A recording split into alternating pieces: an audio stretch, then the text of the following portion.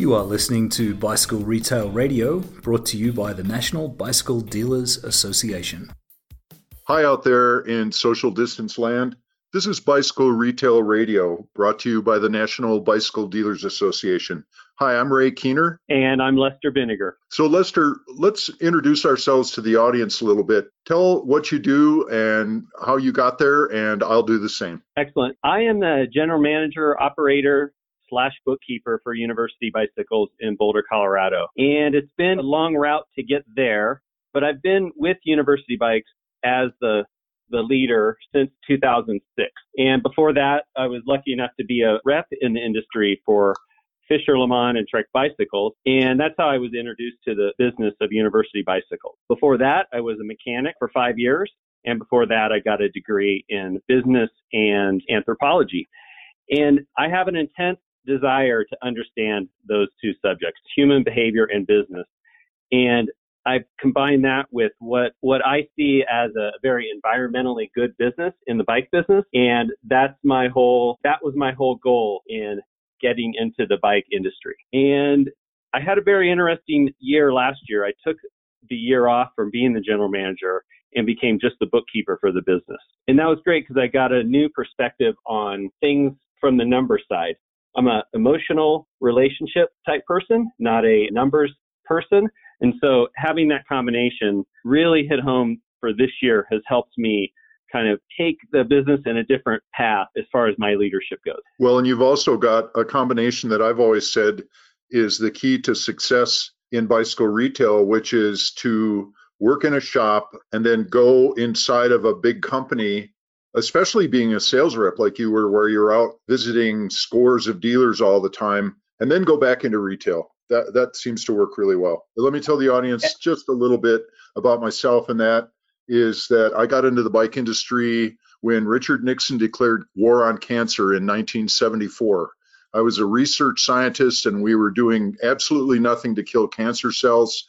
The lab that I worked at closed up, and I went down to the bike shop I was hanging out at in Madison, Wisconsin, and they gave me a job. And 6 weeks later, they sent me down to Normal, Illinois to open up a shop for them. And so here we are 45 years later, and I'm now a membership and development person for People for Bikes. I'm the retail editor for Bicycle Retailer magazine, and I run the education programs at Community Cycles here in Boulder. Those are my paid gigs, and I have a bunch of other volunteer stuff that I do. I was the executive director of the Bicycle Product Suppliers Association, BPSA, from 2013 until June 30th, 2019, when we merged with People for Bikes. So Lester, go ahead. Take a moment. I think we should warn everyone that we know each other well besides doing this podcast. And it's been a great relationship to know you. You've been around a long time and you have so much passion for the industry.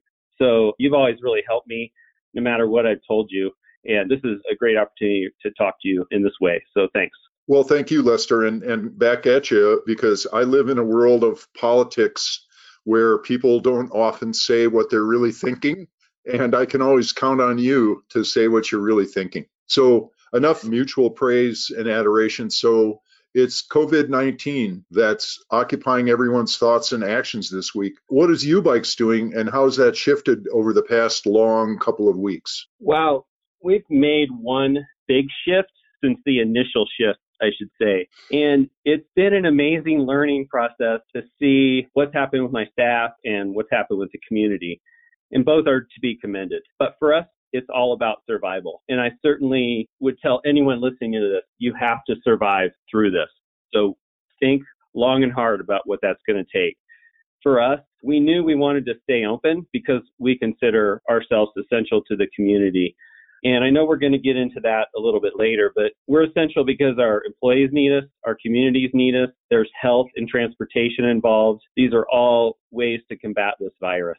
So we've done a number of steps to do business in a very safe manner, one customer at a time in the store for repairs. We've also gone to curbside and delivery for delivering sales products, or products that we sold rather. And one of the biggest things is we started selling online. So we now have a web store for our business. This is something we were thinking about doing this fall, something we've always avoided doing, something we've never needed to do. But the folks that Smart E-tailing. I'm going to give them a big plug here. Tremendous and awesome. They took 4 days and got our entire store online to sell. And it's really transforming our company during this probably 6 to 8 week crisis period that we know we're going to be in, and enabled us to still succeed in the month of March. April's coming. We can talk about what I think is going to come there, but for now, we're controlling the flow of customers into our business. We're selling bikes, we're doing repairs, but at a much more of a controlled pace. So everything we're doing is to keep as many people employed as we can and keep the store in survival mode. Talking to shops around the country, working on stories for Bicycle Retailer, the clamp has tightened over the last couple of weeks. I know you guys, for example, you were letting 6 people at a time in the store. And then you're letting 1 person at a time in the store. I stopped by the other day to give your guys and gals there a big thumbs up for risking their health to do their jobs and keep cyclists rolling. And the front door was locked. You kind of have to knock on the front door. I don't think there's a password, but it's definitely tightened down. So more restriction and also more shops closing. As of last week, the Brain survey on the website, 23% of the shops were closed at that point, and the number has gone up steadily since then. Yeah, I think closing your shop is a survival strategy that can work. I think for us, in the number of employees we have and who we are in the community, we feel like we need to stay open. But it has to be safe or relatively safe. There's risks involved, of course, but we're really paying attention to the safety aspect and not spreading this virus. Good for you. Well, you and Russ Chandler and other Boulder retailers got together, collected all of the shop owners' emails from the shops around Boulder, which I don't think has ever been done before, Lester. You're communicating daily. I just saw some emails yesterday about how people are standing in line to try and get financial aid through this. It's great to see that kind of collaboration among competitors. How did this emerge, and what are you learning from it? Well, at University Bikes, we have a philosophy of being friendly towards all the fellow bike shops in town. And I tell you what, through this crisis, you can see the importance of it. I have tried hard to tell everyone what we're doing in terms of communicating with our vendors, how we're staying safe, the way we're changing our business, because I want all of my competitors to make it through this too. I truly believe in the bike, and I truly believe there's not a problem with too many bike shops. There's not enough customers. So competition breeds better business, and we all need each other. If 2 or 3 of the shops in Boulder go down, we can't handle that volume. It's going to be too much. We need everyone to make it through this. And what you'll find in that approach, and what we have found, is we all help each other. Somebody comes into another shop that wants a brand that we carry, that shop will send us that business, and vice versa. We send business all over town. So I'm a big fan of being friendly with your competition and having the community have a really strong bike shop infrastructure to help that community grow its cycling participation. And that's what works in Boulder. So that's kind of our philosophy there. I want everyone to make it. I have a lot of friends out there too. So we're really trying hard there. I think we've seen in the past, just as an example, Jay Graves, who owned the Bike Gallery for many years up in Portland, Oregon. He's a former president of the NBDA board. He started the Portland Area Bicycle Dealers Association back in, my memory fails me, maybe the early 2000s. And as long as the big guy and the strongest dealer in the market is willing to marshal those kind of forces, it works. And then when Jay had to back away because of his other commitments, the whole thing fell apart. I mean, I think you're maybe underestimating the fact that you guys are the power in Boulder in terms of sales volume and any other measure of success that you want to use. And the fact that you're there to lead and to participate is no small thing. Thank you. I'll accept that. I'll tell you what, when it was time to decide to become essential and have the government recognize that, having this group of dealers that were already together and talking about things, we marshaled support quickly in town and even throughout the state and even nationally. We are essential, and that was one of the benefits of having us all be friendly competitors. We'll get to that in a couple of questions here. I got a call from Alan Fine yesterday, who owns Turin Bicycles in Denver, and he really succinctly laid out the current dilemma for retailers. Do you close so you're eligible for funds as a closed business?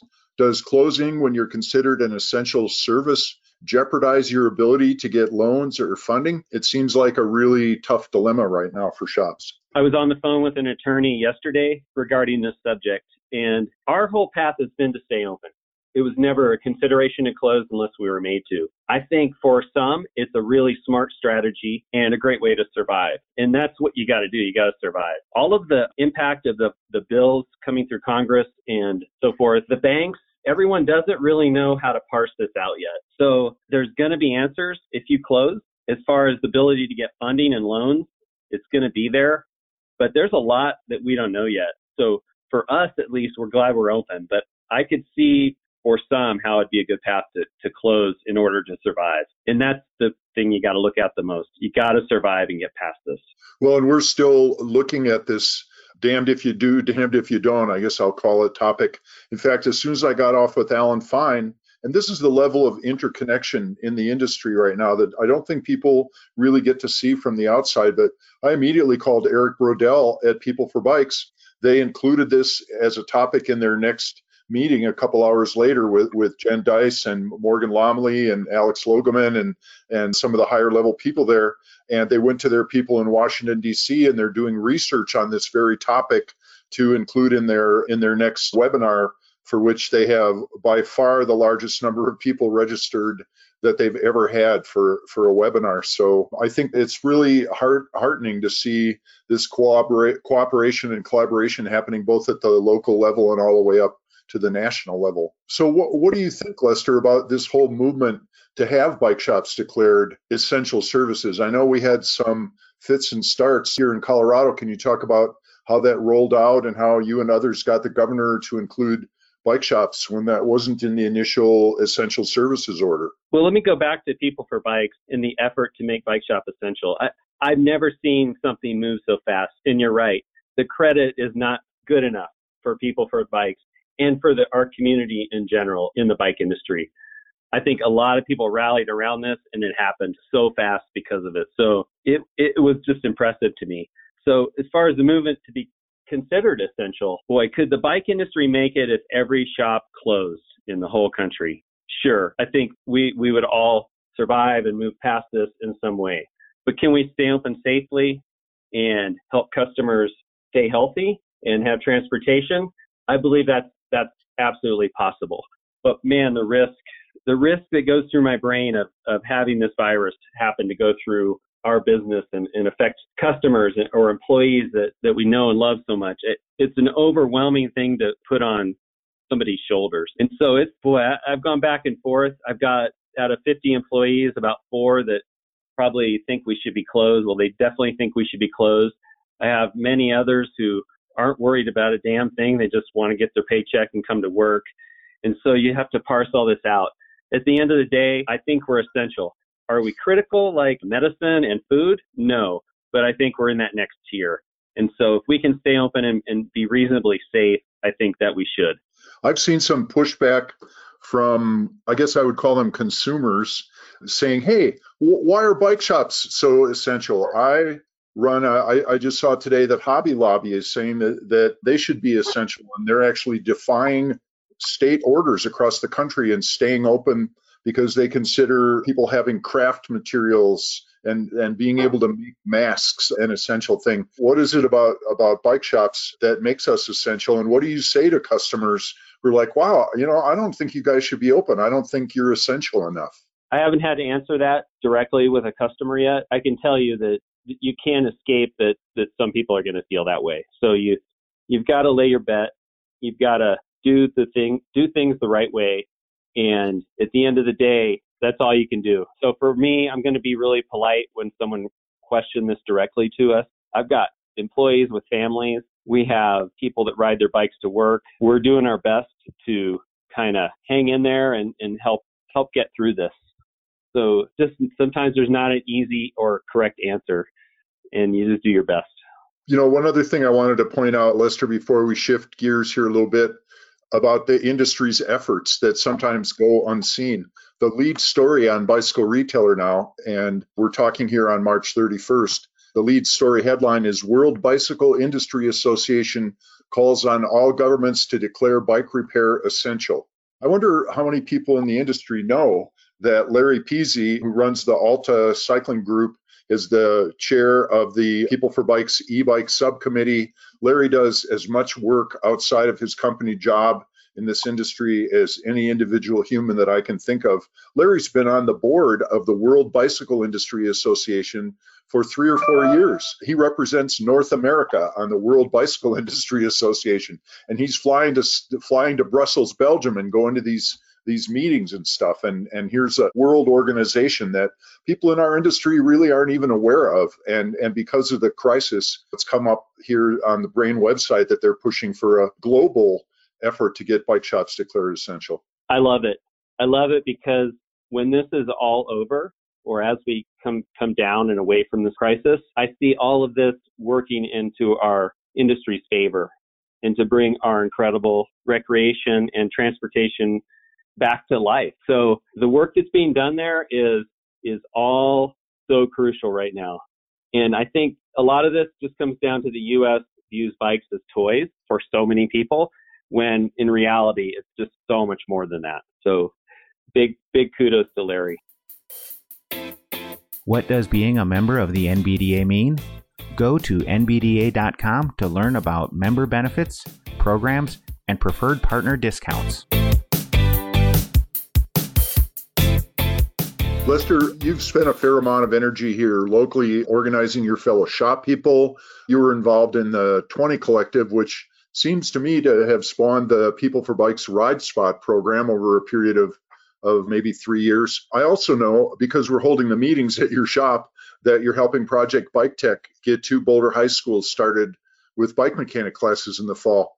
And yet, having tried to sell stuff to you and Doug Emerson, the store owner, over the decades, U-Bikes kind of does its own thing, which has been super successful. I would say that you're not joiners, though. Talk some more about that. I will. I have to be pretty forthright and just honest about what I'm going to say, and I don't want it to come across wrong. But when I took over the store, it was already a thing where we have to figure out how to handle our volume. It's not about how to get that volume. And so when that's where your time and resources have to go, you become a little more aware of, like, why am I taking the time to do this or join that or buy this? There's no room to mess around when it's a volume-based thing.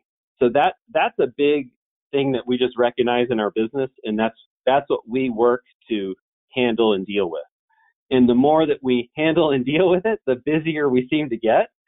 But that's the honest answer to that. We do join some things. We're part of 2 organizations. One is BMA, which is Boulder Mountain Bike Alliance. That's the local trail advocacy mountain bike group. And the other is Project Bike Tech that you mentioned. Both of these companies solve direct problems that affect and help our business.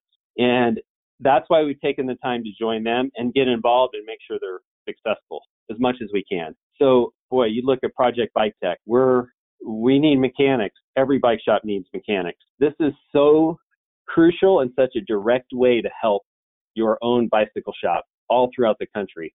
And I would just encourage every shop that's anywhere close to a school or that's interested to get involved with this. And that's a plug.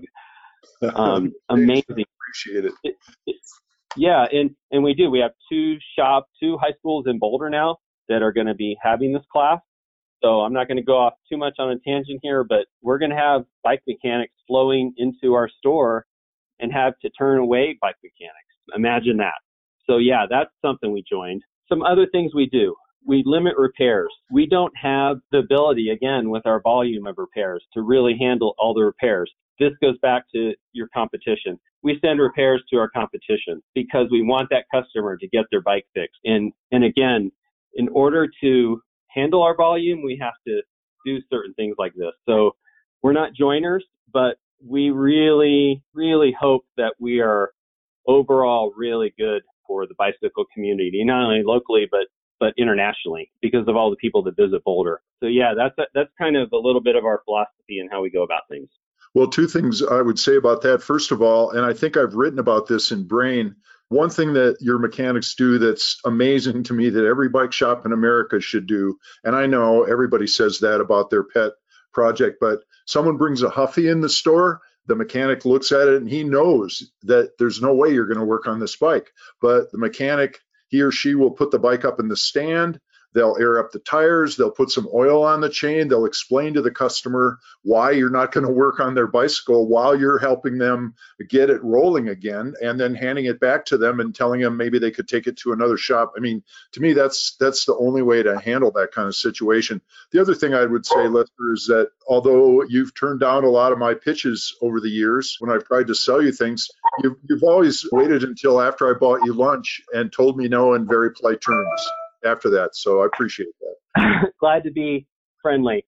The art of a bike mechanic telling a person no by using the words yes, that's a big key for us. We train that specifically. So it's not no, we can't work on your bike, but here, let me check your bike out. Let me make it safe for you. Oh, here's a shop that specializes in this type of repair. You should go there. They'll help you out. So it's an art, and it allows us to run a profitable service center and not get bogged down. And again, if you see our space and how many mechanics we have, we have to stay focused on the main business. And there's no time to mess around. We have big bills in Boulder. We actually have a goal of paying more pay per employee than any other shop. We want to be the highest paying bike shop.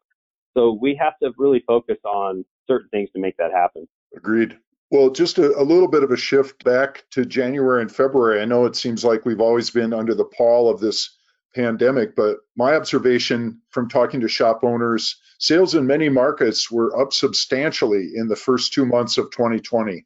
I know I was talking to shop owners in California and Arizona and Oregon, in Illinois, who were up 30%, just right on down the line. They kept saying 30%. And I called you, we weren't even talking about that. And you kind of echoed that same sentiment. So what do you think contributed to that? And it must be extra disappointing to see the air come out of the balloon in such an abrupt way. So January and February, it was 30 to 40% growth. But it's always hard to make much out of that because those are two of our smaller months for the year. So March hit and we're got gangbusters. And actually, I've got the numbers in front of me for March just for this. We're going to end up 8% up over last March, even with this last 2 weeks of hysteria going on in the retail world. So it's all bike sales. It's e-bikes, it's mountain bikes, it's gravel bikes, it's kids bikes. I mean, that's what we're selling to get there. So why that's happening? I don't know if it was a combination of a great economy and just people more focused on their health, but I think that's where we're going to end up after this pandemic. But the month of April, I'm worried about. There's just no way. There's just no way. So we're going to find out what really happens this month. Lester, I saw one of those group emails among the retailers where you said that you were getting great communication and support from your vendors. Could you share some examples of that? Do you get the sense that other shops are getting this, or does an $8 million a year single store get more of that attention? I think any bike shop that has a great track record for paying their bills, that communicates well with their vendors, that has good relations with their sales reps, I think that any of our suppliers are going to work with you. It all goes back to just having good business principles to start with, because there's a time when you have to lean on those, and this is the time. And so I reached out to all of especially our big creditors, and just, this was 2 weeks ago, and you could see it all. You could see this all coming. And I'm like, we're going to do our best. I'd like it to make sure you're with us and you're going to give us a chance to pay you late if we need to. I told them all of our inventory, and I told them what we owed them and made sure they knew where we were there. So it's just that communication and having a good track record that's just super important when things like this happen, especially. Good for you. Yeah. Well, I wanted to ask you something, Ray. Go ahead. Based on your long experience, have you ever seen anything like this before? Were you here for the gas crisis in the 70s in the industry, for example? What do you recall? Anything that you can talk about that's similar? Well, actually, I got into the industry in 1975, which is the biggest drop-off in bike sales in the history of the bike industry, from 74, which was our high watermark, to 75, which just returned back to a normal year. So no, I kind of missed the boom. Although, again, interviewing Alan Fine, I'm doing a story for Brain about the Turin Group, which was one of the first group efforts ever in bike retail in this country. And he told me that during the gas crisis, they were selling 150 bikes a day on the weekends. Can you? Oh man. Can you even imagine how that would look? But to me, the biggest difference is I think we're going to see a gush once the pandemic blows through our society and once people start returning their lives back to normal. I mean, these are like the April, May, June, July. These are the biggest months for most retailers in America in their sales curve. And as we've experienced before, when the weather's really bad in April or whatever, you get some of that back. You sure don't get all of it back. And I'm afraid that the shops are going to be completely overwhelmed when they're able to open back up fully and people are coming out of the woodwork, getting their bikes fixed or buying new bikes. I think a lot of that depends on the state of their personal economy, that they're maybe not going to be able to buy a new bike. But let's talk a little bit about how you see the bike industry emerging from the pandemic. You're in a tough combination of trying to stay in business through your most profitable time of year and trying to keep you and your employees safe and your customers rolling. How do you see the next few months playing out, and what happens after? Let's talk about after. Let me bring us back though to this month. We took really quick actions on laying off our staff, but we did it in the right way. They all want to come back. They're going to come back. We're going to reward them for coming back. So that was the key, because I'm like you. I think as this crisis dissipates, and I think it's going to be a gradual thing, but once June or so hits, we're counting on getting run over. And I think this whole crisis plays into the bike industry's hands. It's just a rare combination of people being a little bit tighter with their money, understanding the importance of being healthy, and just maybe even a realization they can work from home and get their work done. And I just think this plays into the bike industry's hand, and I think that's a good thing. I think the more we can fill our world full of bikes, the better. So we're expecting to get hit hard. We're ready. Our employees are ready to come back. They're going to make it through this. We've helped them understand how. And so we're pretty positive for what's going to happen. So in broader terms, let's talk about the state of the industry overall. The median age of Americans is 38.2 years, and I would guess that the median age of bike shop owners is 15 to 20 years older than that. And industry leaders, the people who run the companies and the nonprofits, it's similar. What does the next generation of industry leaders look like, and where are they going to come from?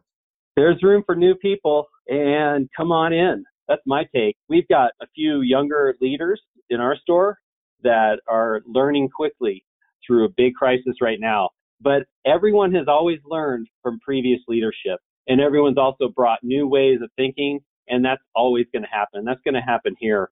More than anything, I hope the U.S. culture finds its way to the bike, because bike solves almost every problem you can come up with, right? It's your gym membership, it's your psychologist, it's a way to transport yourself. You can go down the list. It's a way to fight pollution. So again, the future is bright. So new people, come on in. But at the end of the day, business, there are no shortcuts in the bike industry. You need to know your market. You need to work hard at every aspect of your business. There are no shortcuts. So it's still going to take dynamic people that can think through all kinds of problems and deal with it. And they're going to learn. The new people coming in, I can think of one in particular who I'm just blown away with. His name is Ian Christie from out west, owns a big chain of bike shops out there. And you watch that guy, you watch his energy, and he soaks up knowledge. So it's a combination of, there's room for new people. They're going to have to come in, but it's the same old thing. It's solid business principles that are going to get you through. So I'm loving teaching the younger part of our staff how to be leaders and how to understand our business. I need them to take over, and so does Doug. So I'm kind of anxious for the future, and it's fun to help kind of bring it in too. So I'm pretty bullish on that. So you're talking about Ian Christie from Summit Bicycles. They have 5 stores in the San Francisco Bay Area, and Ian was up 30% in January and February. Well, I want to talk a little bit about what's happened on more of the industry side, because one thing that I don't think people are super aware of coming out of the merger of BPSA and People for Bikes, People for Bikes didn't really have a broad-based participation. They have a large staff of super smart and dedicated people, and most of their work was done internally, and they would get feedback from their board and direction from their board. But as BPSA, we had all of these different committees that were focusing on different parts of the BPSA activities. And since People for Bikes took over, there are 4 subcommittees now that have about 20 members each. And People for Bikes has brought in 80 new people on these 4 subcommittees, mostly younger people and many more women. I would say the average age of the people serving on those committees has dropped that same 15 to 20 years that the average industry leader or bike shop owner is older than the average. So there's a lot of good stuff happening there. I think it's hard for younger people to find their way into the leadership side. I know when I was in my early 30s, I thought, when are those old guys going to get out of the way and let some of us younger people lead? And now I'm one of those old guys. So it's kind of the opposite dilemma. But there's a lot of good things happening there. So, Lester, I think we're kind of using up our time here. We've been on for just about 40 minutes. Any last thoughts before we wrap this up so I can go for a ride? Absolutely. I just want everyone to know this is a relationship business. And I'm going to take everyone to one simple way to succeed from Doug Emerson, who owns University Bikes. Learn people's names and call people by their name. When you start there, you start that relationship. Once you start a relationship, you're in it. So become a relationship person, know people's names, and just focus on the basics of business. And I just want everyone to succeed. I just want everyone to succeed. I want the world full of bikes. So I really appreciate this opportunity, Ray. Thanks for bringing me on board on this. Thanks. Well, and likewise, Lester, and thanks to Brandy and Rochelle and the NBDA for inviting us. And thanks to you for the time and energy that we spent preparing for this when I know you've got a store to run. No problem. Always good talking to you, Ray. Okay. Goodbye, everybody. Thanks for listening. This has been Bicycle Retail Radio by the National Bicycle Dealers Association. For more information on membership and member benefits, join us at nbda.com.